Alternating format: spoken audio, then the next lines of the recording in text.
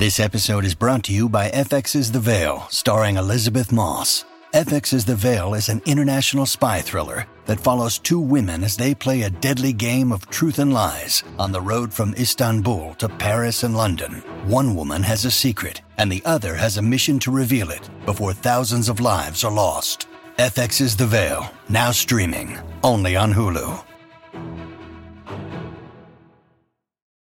This episode is brought to you by Saks.com. At Saks.com, it's easy to find your new vibe. Dive into the Western trend with gold cowboy boots from Stott, or go full 90s throwback with platforms from Prada. You can shop for everything on your agenda, whether it's a breezy Zimmermann dress for a garden party or a bright Chloe blazer for brunch. Find inspiration for your new vibe every day at Saks.com. If you're struggling to lose weight, you've probably heard about weight loss medications like Wegovy or Zepbound, and you might be wondering if they're right for you. Meet PlushCare, a leading telehealth provider with doctors who are there for you day and night to partner with you in your weight loss journey. If you qualify, they can safely prescribe you medication from the comfort of your own home.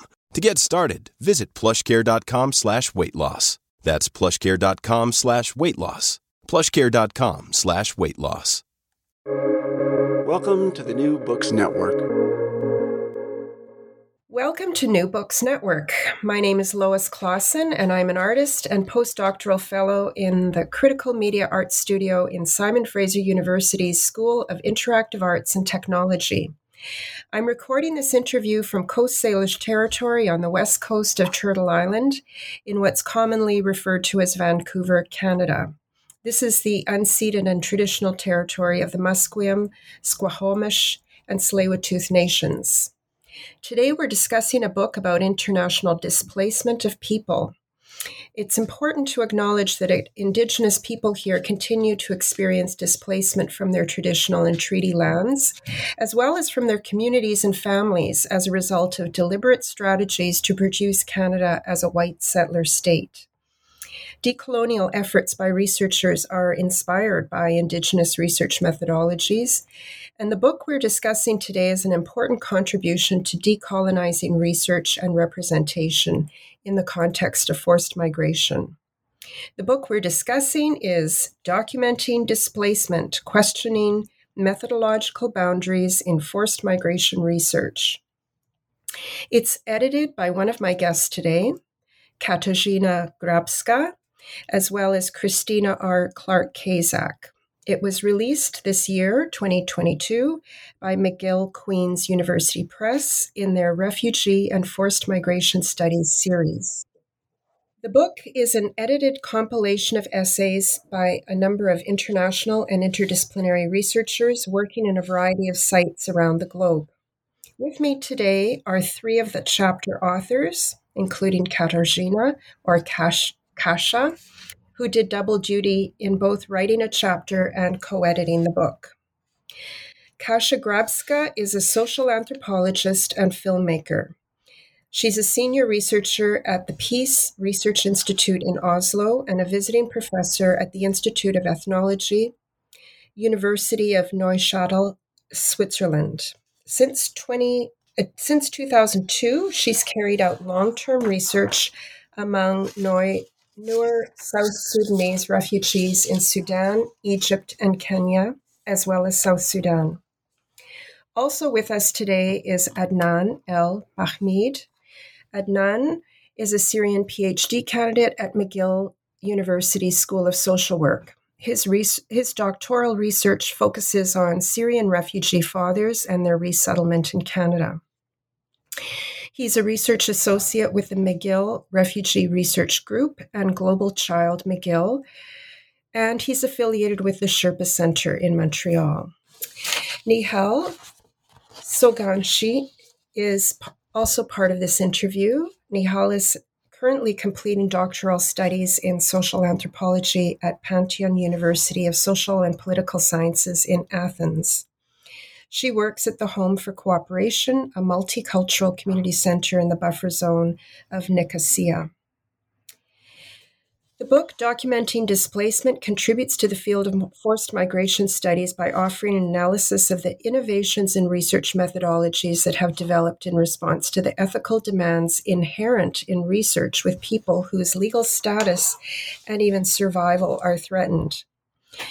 Something that's particularly valuable about this book is the way it considers creative and arts-based methods, which in many cases have developed out of necessity for new methodologies where traditional social sciences and qualitative methods have fallen short.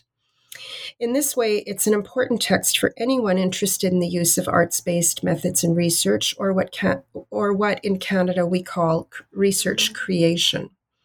I'd like to hear from you all about your use of creative methods or art in your projects, but first I want to learn more about how the book came about. So my first question is for Kasia. You edited this book with the Canadian researcher Christina Clark-Kazak, who's worked tirelessly and productively to raise standards of ethical research methods in forced migration studies on an international scale. Can you tell us about why you and Dr. Clark-Kazak felt that this book needed to be assembled and published? And what was the process in bringing all these writers and texts together? Hello, everyone. Hello, Louise. This is a pleasure to be a part of this conversation today, together with some of the contributing authors to the edited volume. Christina Clark-Kazak and I have been meeting in the context of the International Association for the Study of Forced Migration for many, many years. And we've known each other for many years as researchers, as colleagues in the field, and as members of this association. In 2018, we both participated in a biannual conference in Thessaloniki. And at this conference, what we've noticed was that there was an incredible number of panels that talked to the themes of ethics in research, methods, knowledge production, different ways of knowing. I myself, together with another colleague, Cindy Horst, organized a series of panels that talk specifically to the creative methods in forced migration and refugee studies research. Christina, on the other hand, had several interventions that related to ethics. So we joined our forces and talked about the possibility of writing something together, because we felt that the issues around ethics, around knowledge creation, around questioning the huge inequalities in the research process, especially in the context of displacement, forced migration, refugee studies, were issues that were being more and more addressed by different researchers coming really from different fields. So it wasn't only anthropology, that it's more of a classical discipline that looks at these hierarchies in the knowledge creation process. So towards the end of 2018, Christina and I agreed to collaborate on this project. And we first of all reached out to colleagues and authors who presented their papers at that time at the conference in Thessaloniki. So really many of the authors that you see in the book are actually colleagues with whom we've known for some time, or whose work we've been fascinated with, and who's contributed to the different discussions around ethics, responsible research, the whole take about who produces knowledge and for whom and in what ways. And then we reached out to others whom we've met through different networks. Christina through her Canadian networks. So, for example, Adnan. This is how Adnan, who is part of the conversation today, comes to the book. I've met Nihal at a conference of an anthropological association in Belfast in 2019, and we've collected this group of really incredible authors. As you see, we have 14 chapters in the book, but the chapter where Adnan is part of has several authors, and you see that this is a collective way of both writing the book, the edited volume, but also the approach to the chapters themselves. So yes, so that's the process, and this is how the texts came together. I would like to emphasize maybe two other things that relate really to the essence of the book. While Christina and I, we were of course the editors, the co-editors, the people who took the responsibility for bringing the whole volume together. I think what we found really incredibly invigorating and stimulating in this process was the type of collaborations and innovations and kind of creative approaches that the authors themselves brought to the table. So this book brings a collection of cross-disciplinary critical reflections on how we can understand how knowledge is produced in the context of displacement, but also what are the other ways of knowing? What are the other embodied sensory ways of knowing? And that comes very much, as you said, Louise, at the beginning, through the kind of collaborative, creative research that some of our authors speak to. Thank you. So it sounds like it really grows out of a very rich collegial research field, and is really trying to address the diversity that's emerging from the field of researchers who are attending to forced migration research these days. Thank you. Adnan, your chapter opens the book. It seems like a good beginning because it describes some of the unintended or unanticipated challenges that we find inside some large-scale, even well-funded, longitudinal, community-based research, or CBR projects. We learned from it some of the unexplored challenges inherent in CBR. The chapter takes a unique perspective, though, and it describes the impact of CBR on those who are tasked with administering this kind of standardized research, who, in the case of your project, were peer researchers from refugee or diasporic communities themselves. You're one of the research associates in this study, as well as a writer, like Kasia was saying, of a large group that authored the chapter. So I wondered if you could situate the chapter for us. What were the roles of the associate or peer researchers in the larger CBR study? And how and why did you come together as a group to write this chapter inside of the larger study? Well, thank you so much for the opportunity. First, the general study was the Syrian integration and long-term health outcomes for Syrian refugees, a 4-year longitudinal study led by Michaela Hanley and other PIs from 4 or 3 sites, 3 provinces in Canada. It was a collaboration between academics, researchers in the field of forced migration, integration, and refugee studies, policymakers and practitioners, some of them in the health, some of them in the mental health field. It was one of the first, I would say, studies that examined the early Syrian refugee integration. And it was an opportunity to implement community-based research. So I was part of the planning for the project, and then designing the study and recruiting, and then try to work with community partners to build advisory group. What's unique about this project that it brought practitioners, policymakers, academics all together and work together, beside having peer researchers. What brought the chapter to the discussion is, as mentioned in the chapter. So, Syrian community, the targeted population for the project, is diverse, different backgrounds, different cultures, different religious beliefs, and therefore they have different also point of views about the conflict back home. And we, as peer researchers, are not an exception from this diversity. So we came from different background, different cultural background, different belief systems, and different migration pathways. Throughout our first year, we were like, I have to give credit for Michaela and Jill Hanley.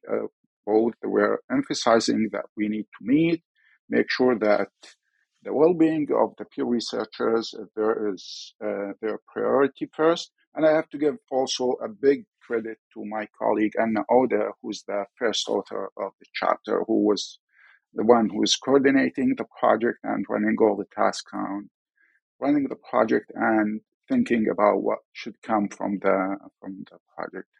So we came with the idea that we, as peer researchers, we face unique challenges. Yes, the chapter is a continuing discussion about the insider-outsider position of peer researchers, but it gives us a unique situation to discuss it from our point of view as people who the first time sometimes do research. Some of them were like overwhelmed by research. Some of them were just pushed to do a research because they believe they want to do research.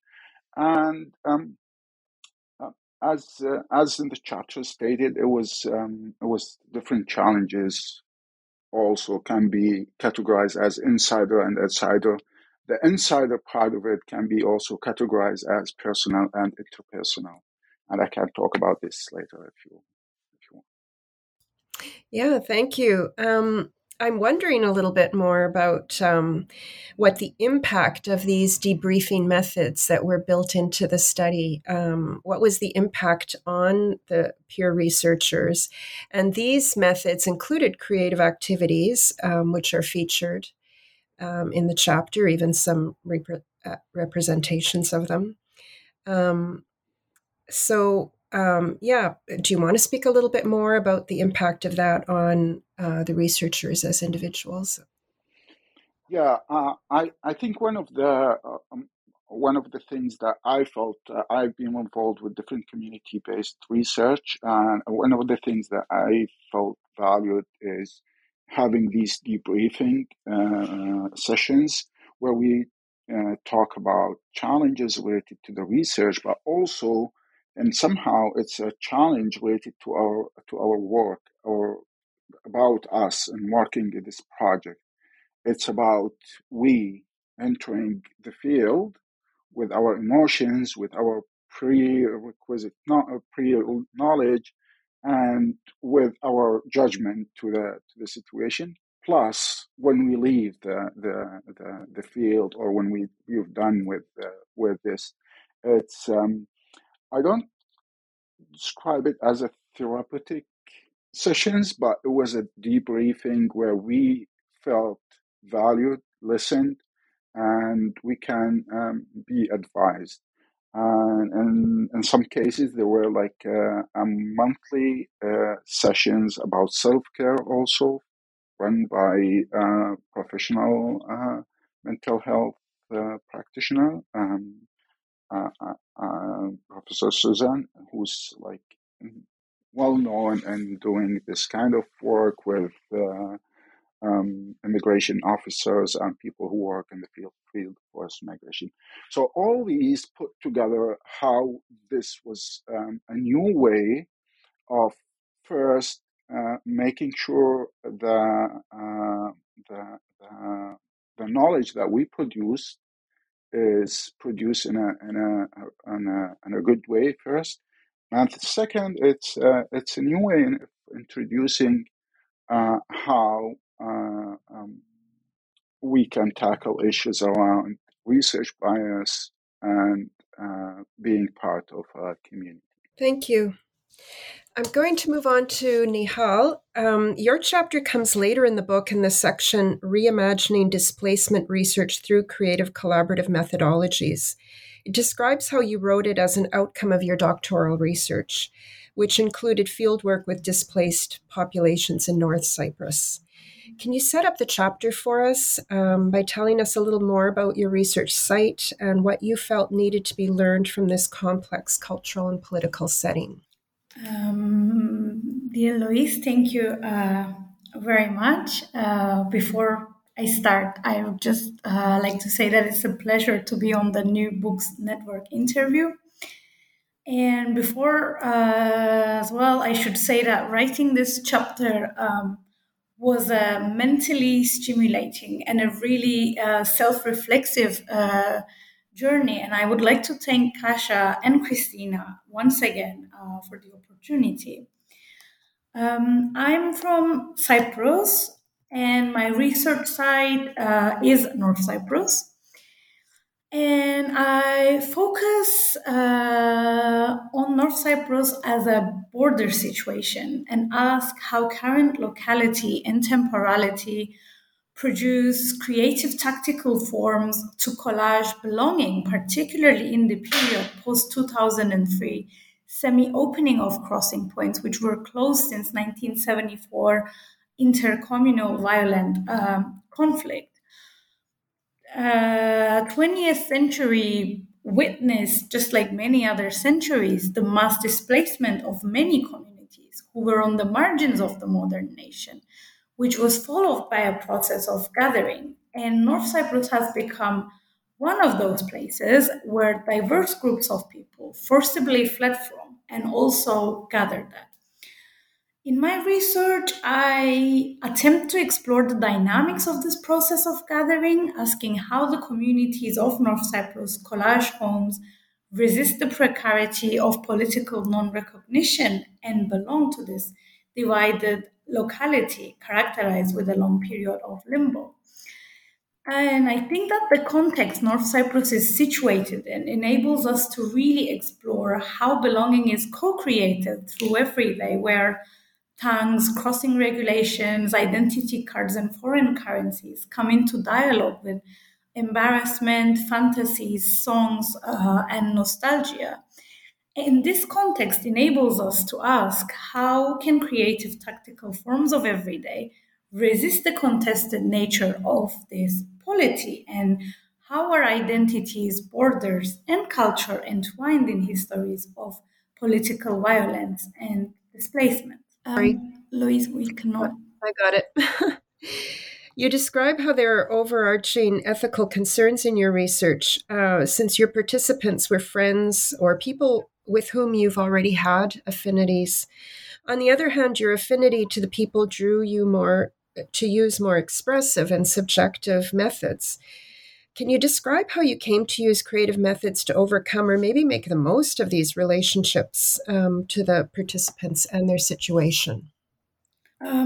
So during fieldwork from February 16 to February 19, I had realized that participants had difficulty engaging with topics related to displacement and the trauma of war. So I sought for a while alternative methods that might foster this kind of engagement. I wanted to achieve an active participatory research method in which participants would become part of the creative thinking process and actors of the study. And embedding creativity into a social process while separating research from everyday life, these methods led me to think critically about agency, creativity, and human relationships. Because, especially early in the research, I really juggled between the professionalism required by the discipline and certain norms expected from me as someone coming from the community. I felt that I should keep a certain professional distance, but after some time, deeper bonds formed between me and some of the participants that made it problematic to simply refer to them as participants. People knew, of course, about my research and studies, but after 4 years of passing by a shop, if one day a person tells you all about their personal problems, how do you, as a researcher, distinguish what becomes part of writing? And it really brings up the question, can we really separate fieldwork, clearly and rigidly from everyday life. And this did not seem possible for personal bonds, and mutual communications made it very difficult to draw precise boundaries. So when I refer to a friend in my writing, it's indeed an intentional reference to a mutual communication that goes beyond asking questions to acquire information or knowledge. So the participants were not merely informants whom I valued only for their ability to provide information. And this certainly carries ethical implications, because how do you analyze information you get from someone whom you consider as your friend? And on a similar note, who was I to give voice to their experiences? I could approach with empathy, but I could only make sense of these experiences and thoughts through my own subjectivity. And I think this tells us a lot about why the alternative arts-based methods changed the course of my research. Yeah. And you also describe working with the Hisar Art Collective, run by the Turkish Cypriot artist Asik Mene. Can you tell us more about what it was like to work in collaboration with an artist group within an anthropology project? How did the participants understand the collaboration? I'm wondering, did they participate because it was an art activity or because it was a research project? I think I should firstly say that this collaboration really required building a prior relationship and familiarity with the participants and with the art collective, as mutual trust and understanding do take time to form.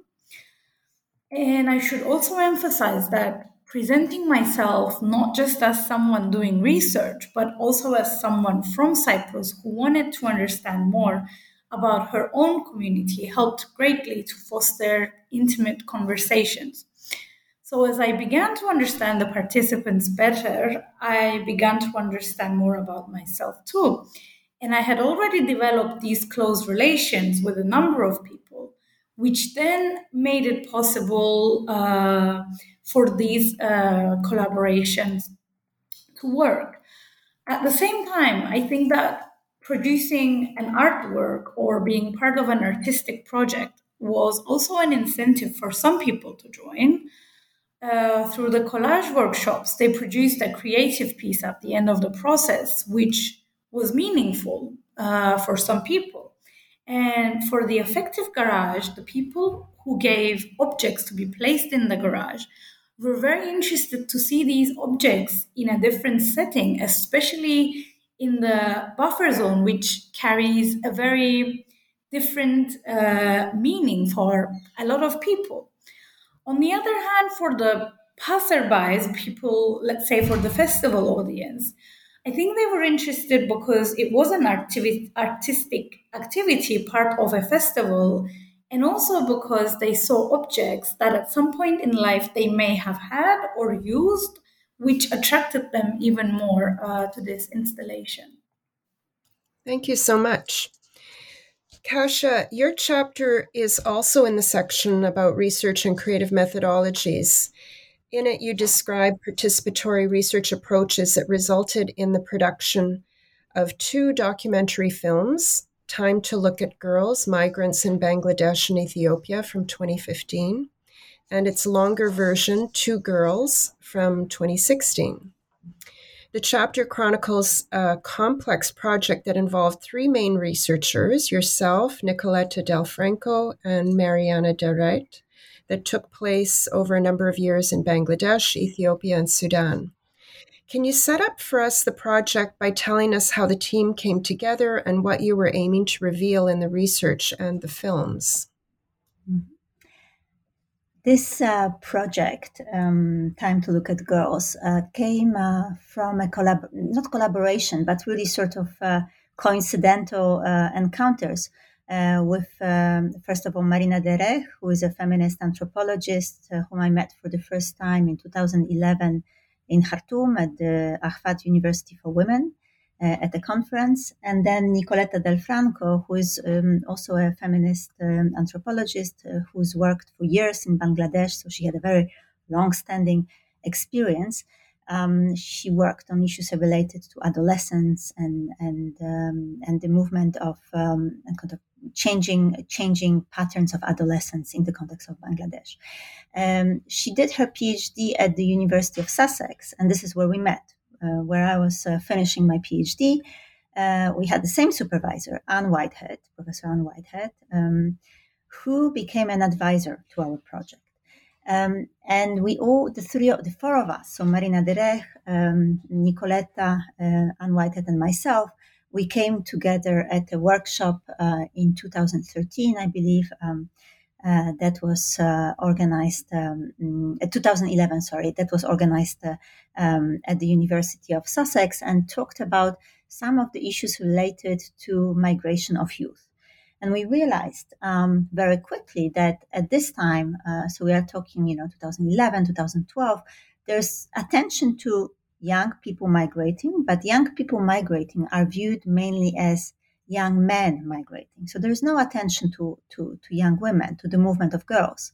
At the same time, through our own research projects, so Marina has a long-standing experience in Ethiopia, Nicoletta in Bangladesh, and I myself in South Sudan and in Sudan, we knew that girls were migrating or were being forced to move, or were forcibly displaced for a variety of reasons, as much as boys were, but they were completely invisible in this research. So one of our goals in the project that we eventually came to write together and got the funding was to really uncover what was going on with these girls. Who are these girls moving by themselves independently within countries, so within Bangladesh, within Ethiopia, but also across the borders.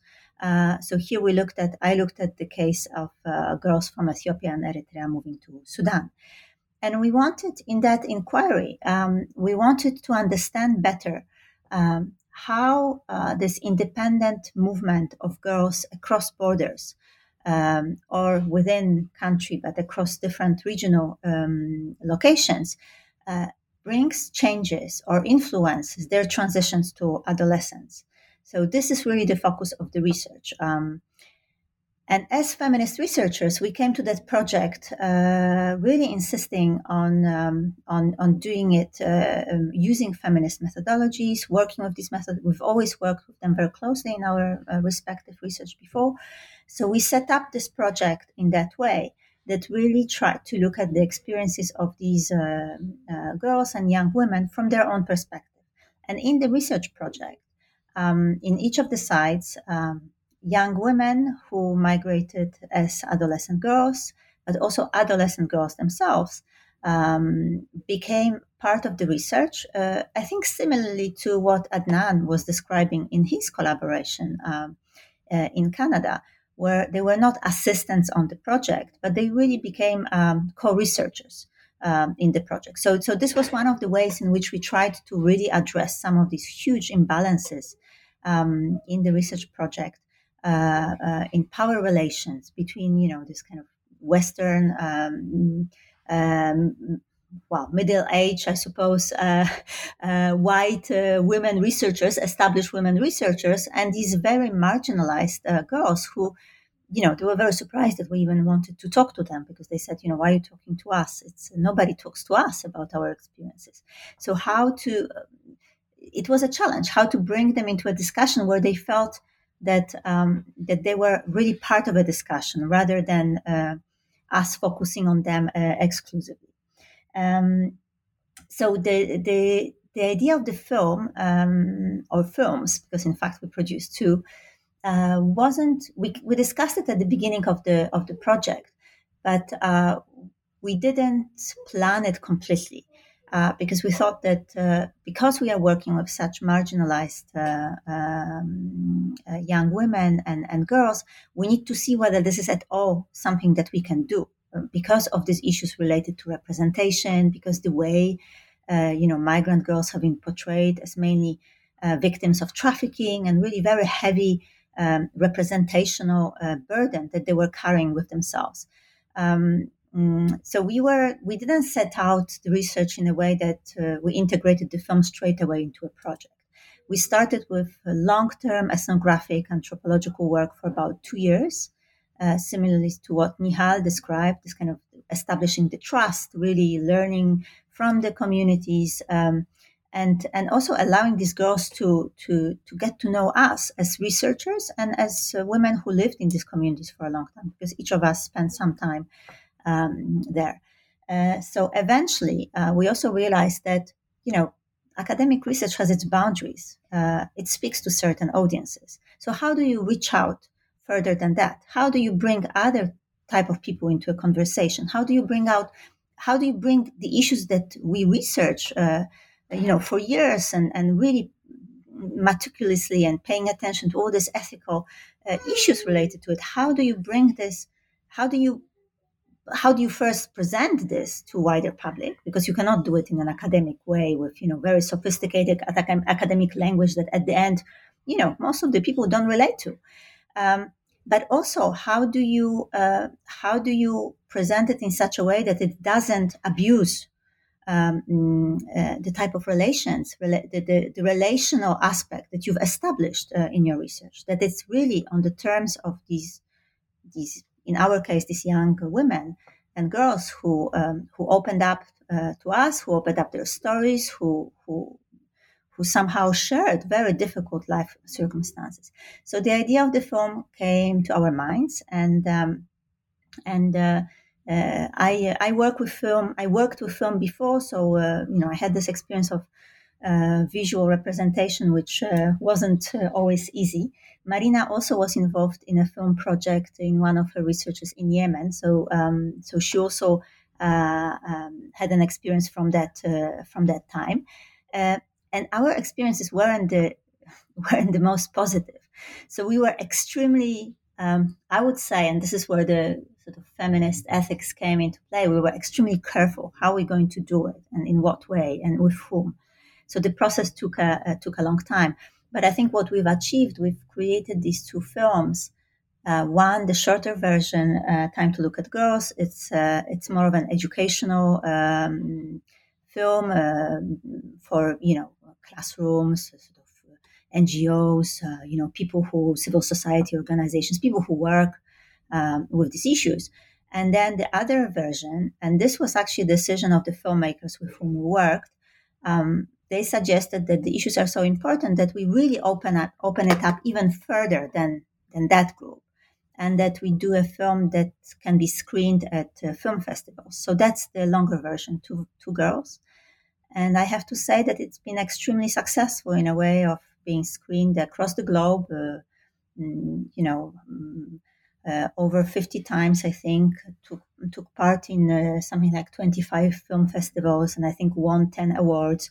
So it's about, and I had friends of mine who saw the film at a film festival, for example, in Poland, who called me afterwards and said, I would have never really learned these things if I didn't see this film, if I didn't go to the film festival and I didn't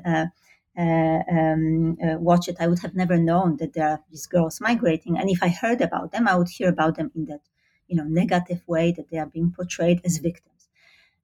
So we really reached a very wide audience, I think, and that was the idea.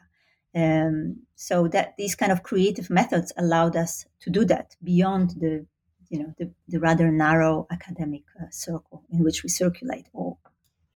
This episode is brought to you by Saks.com. At Saks.com, it's easy to find your new vibe. Dive into the Western trend with gold cowboy boots from Stott, or go full 90s throwback with platforms from Prada. You can shop for everything on your agenda, whether it's a breezy Zimmermann dress for a garden party or a bright Chloe blazer for brunch. Find inspiration for your new vibe every day at Saks.com. Your brain needs support, and new Ollie Brainy Chews are a delightful way to take care of your cognitive health. Made with scientifically backed ingredients like Thai ginger, L-theanine, and caffeine, Brainy Chews support healthy brain function and help you find your focus, stay chill, or get energized. Be kind to your mind and get these nootropic chews at olly.com. That's OLLY.com. These statements have not been evaluated by the Food and Drug Administration. This product is not intended to diagnose, treat, cure, or prevent any disease.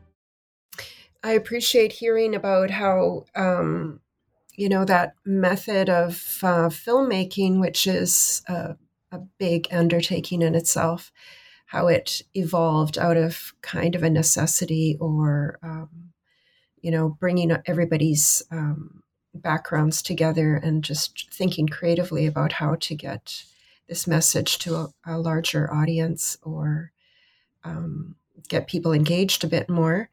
And I'm really intrigued by sort of the multidisciplinary and collaborative aspects of the project altogether. Like you involved a professional videography team, and then the participants themselves took on roles. You described how one of the research participants became a film coordinator.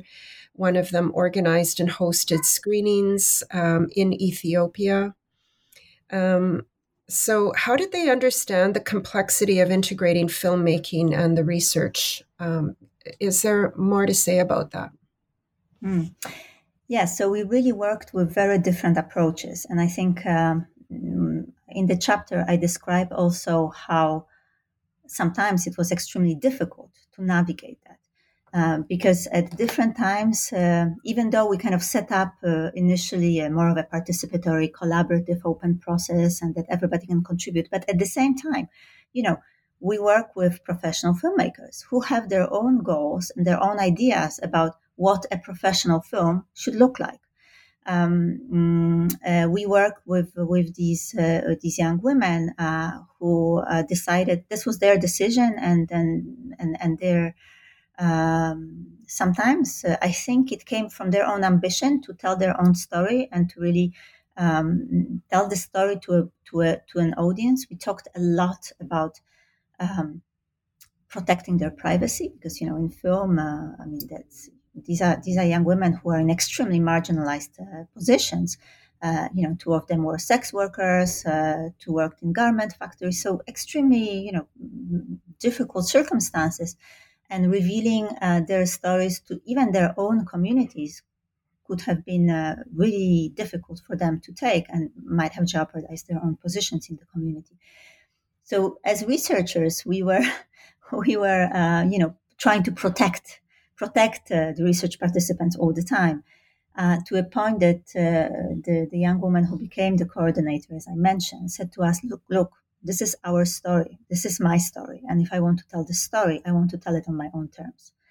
And I think this was extremely powerful for us to kind of step back as researchers and to say, all right, we also have to respect the fact that they come with their own ideas, their own aspirations, and the film for them became their own project. And I think, I don't know to what extent from their perspective, the filmmakers or the research participants initially, or the protagonists of the research, really understood the kind of complexities of anthropological research. I am not sure about this. I think, in a sense, we as researchers, we understood it too fully. So we were very often as the blockers of the process because we were trying to stop. We were seeing everything as an abuse. And in fact, sometimes it was the filmmakers themselves who would say, look, I cannot film this girl. She's too young. And I feel like if I put the camera in front of her, it will be violence. So I do not want to do this. So you see, I think this is where in the chapter I also describe this, how our different positionalities, on the one hand, brought us apart. And sometimes we had these competing goals of, what is the goal of the film and how the film should look like.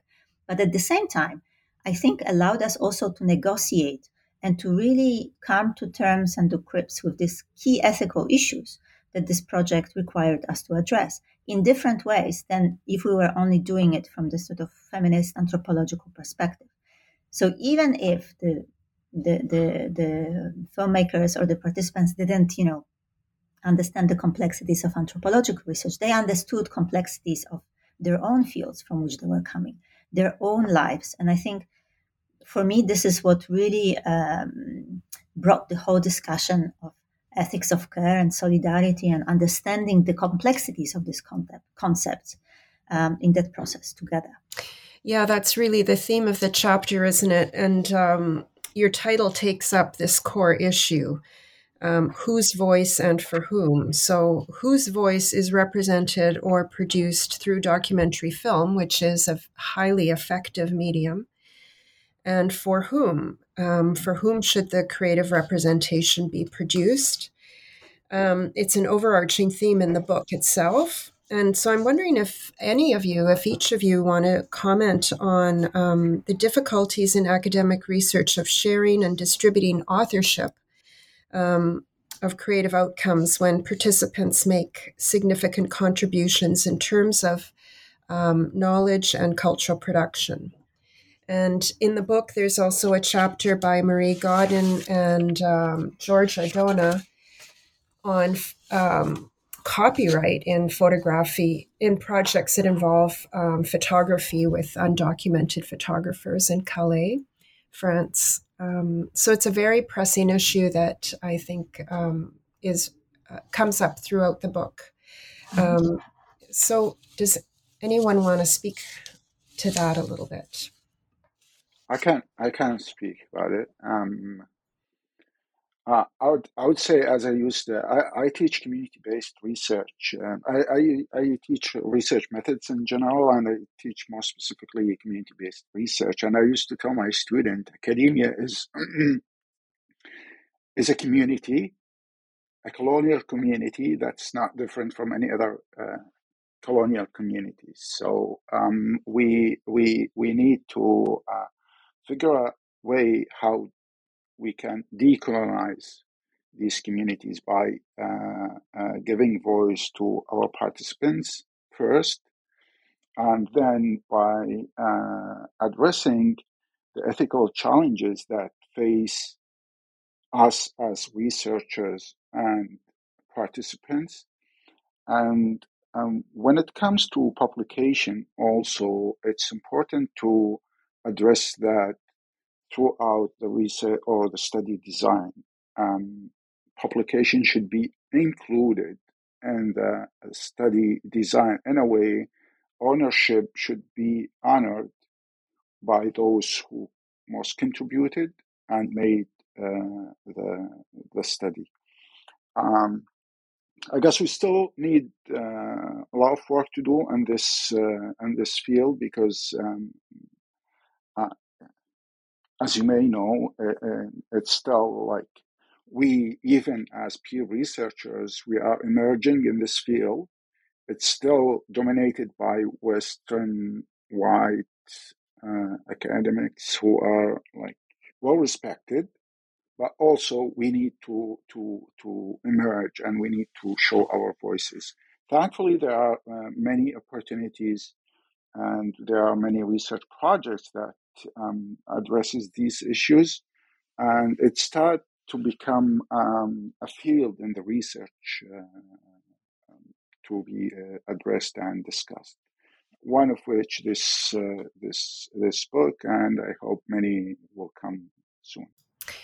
So are you talking about expanding the voice, and this has decolonial overtones to me in what you're saying. So opening the field to those with lived experience and highlighting them as authors of the work.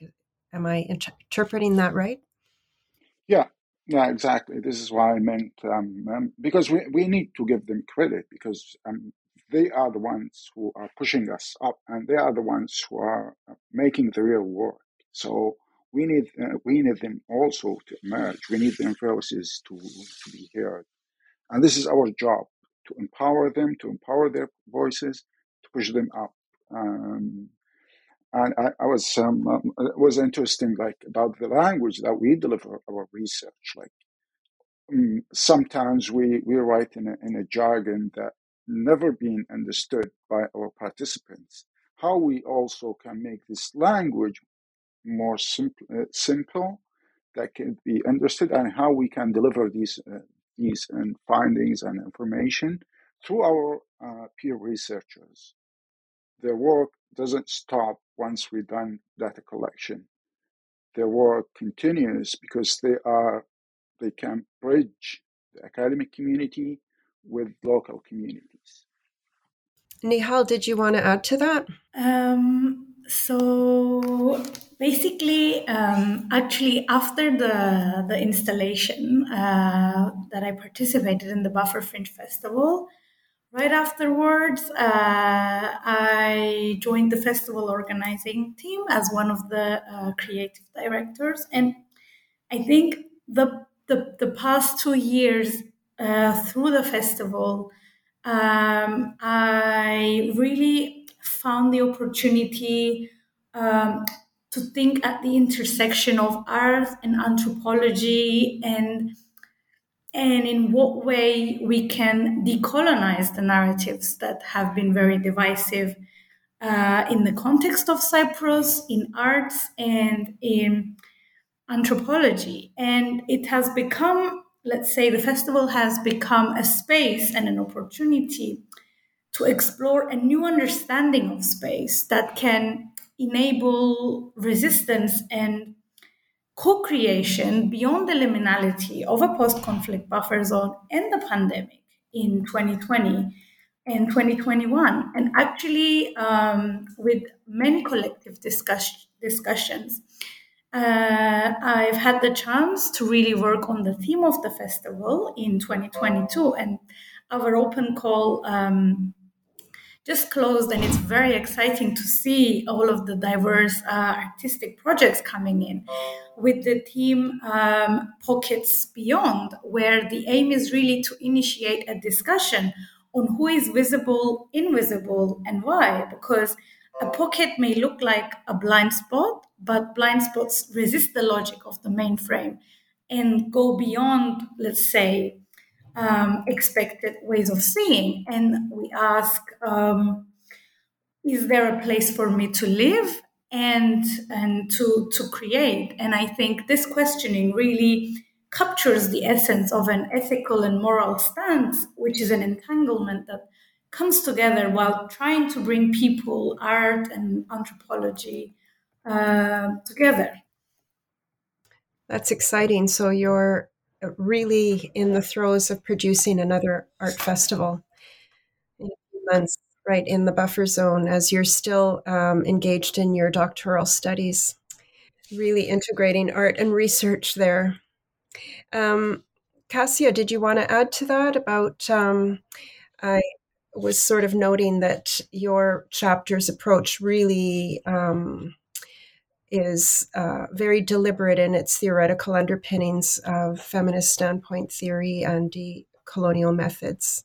I wondered if you wanted to add to the discussion about authorship and knowledge production. Yes, definitely. Yes, we very in that chapter. I was extremely deliberate about this. I also think because these approaches allow us to push the debates further, as Adnan already mentioned. But I think it's not only about. I think the problem with these approaches is that we still do them within a very neoliberal system of academia, which doesn't appreciate, collaborative work, which doesn't appreciate collaborative articles that are written by 15 participants. It's a contradiction in terms, because the academic world in which we live, it's around the individual egos. And this is what, at the end, what is counted in your points that you need to get for that or the next position.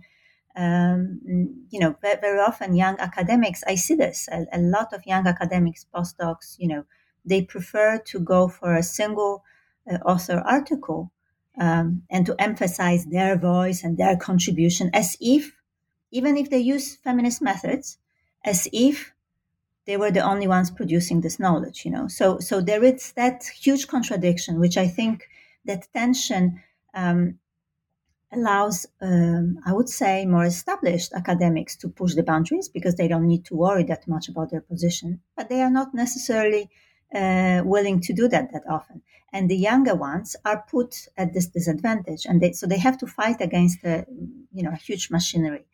And I think it's important to stress that, because I think there is a willingness in some disciplines, not in all disciplines, but I think anthropology comes to terms with, with colonial past and this heaviness. Cultural studies also, I think, to some extent, social work, I think, also has some of these reflections. Other disciplines probably less so. But I think we need to push these debates further. They need to go to the level of what is what is valued in academia, and how our research and the approach to research is valued. And I want to say also another thing about this authorship and creative participation, which for me in our project with the film was extremely important. And I think that's maybe one of the sort of the colonial ways of also opening up a debate: who can speak on behalf of others and who can then share the research. And the film allowed us to actually, for these young women who participated in the film, to become those who disseminated the research further. They used these films to go into their own communities, to create debates, to show it with their peers, access which we would have never had. But because it was language of film and not a language of an academic article or a report, which they wouldn't have been able to do and translate for the sake of their communities, the language of film was appealing, was something that they could share. They could easily then create a debate. And we shared this, we showed this film across the different settings. So in Ethiopia and in Bangladesh and in Sudan. And these different young women felt that not only that they could speak to their own communities, but these different communities were able to then comment upon, add their own voices to the debate. And for me, that's a decolonial way of seeing that people are able to speak out, that we create these spaces of debate. And we've included that in the analysis of our research. We've included these debates. So that's the kind of practical side of what decoloniality, at least for me, mean in this context. Just to conclude, I'm wondering, Kasia, if you want to speak a little bit about any further projects. I'm curious what's next for you on the horizon. I think the project that might fit into today's discussion about arts and collaborations is the project that I'm currently doing at the Peace Research Institute in Oslo. And it's a collaborative project that looks at artistic inspiration of artists who work in the context of war and exile, but also exiled artists in Europe, in several European countries, and artists who live in conflict zones or political violence in Myanmar and Sudan. And in this project, we're really trying to bring together different ways of knowing, anthropological, historical, but also psychology, and then really artistic ways of knowing. So we're looking at different types of artistic creation. We work with dancers, with filmmakers, with photographers, with writers, with musicians, and trying to understand how these different collaborations can bring a different understanding to the experiences of war, exile, violence, conflict, and how these different ways of knowing not only open up places for greater understanding, but also how can they be appreciated in disciplines that are much more focused on conflict resolution or finding solutions to a particular situation. So this is our challenge, how we bring the sort of humanities and social sciences together, and how we also make this type of research heard, appreciated, but also understood. I think that's really the point, by people in policy levels, policy positions. It's a challenging process because as I think as Nihal was saying, how this process comes together and what you open yourself up to, it's actually an open-ended process. So it's not something that you can pinpoint and say, we go from here to here and this is where we arrive and that's the end of the research and that's the outcome. you really don't know, and sometimes you can kind of have to let go of your researchers also training. This kind of very often positivist training, as comes from these disciplines in which we are about what is knowledge. How subjective is this process? What does it mean to know objectively? We're questioning this so much. So I think I don't know what will come out of it, but I feel this is an important project. It's an important engagement, and I see that at least at the Peace Research Institute there is an opening and willingness to bring these debates to researchers who work, quantitatively, who think through numbers, who think through policy advice, who think through solutions to the conflict rather than understanding the situation and situations in a more multi-layered and complex and situated knowledges way. So that's for us. Oh, that sounds really interesting and exciting. Great. Well, thank you, everybody, for participating in this interview. It's really been interesting. I loved reading the book, and it's really been a pleasure to bring it to even more people. So thank you so much. Thank you very much. Thank you very much.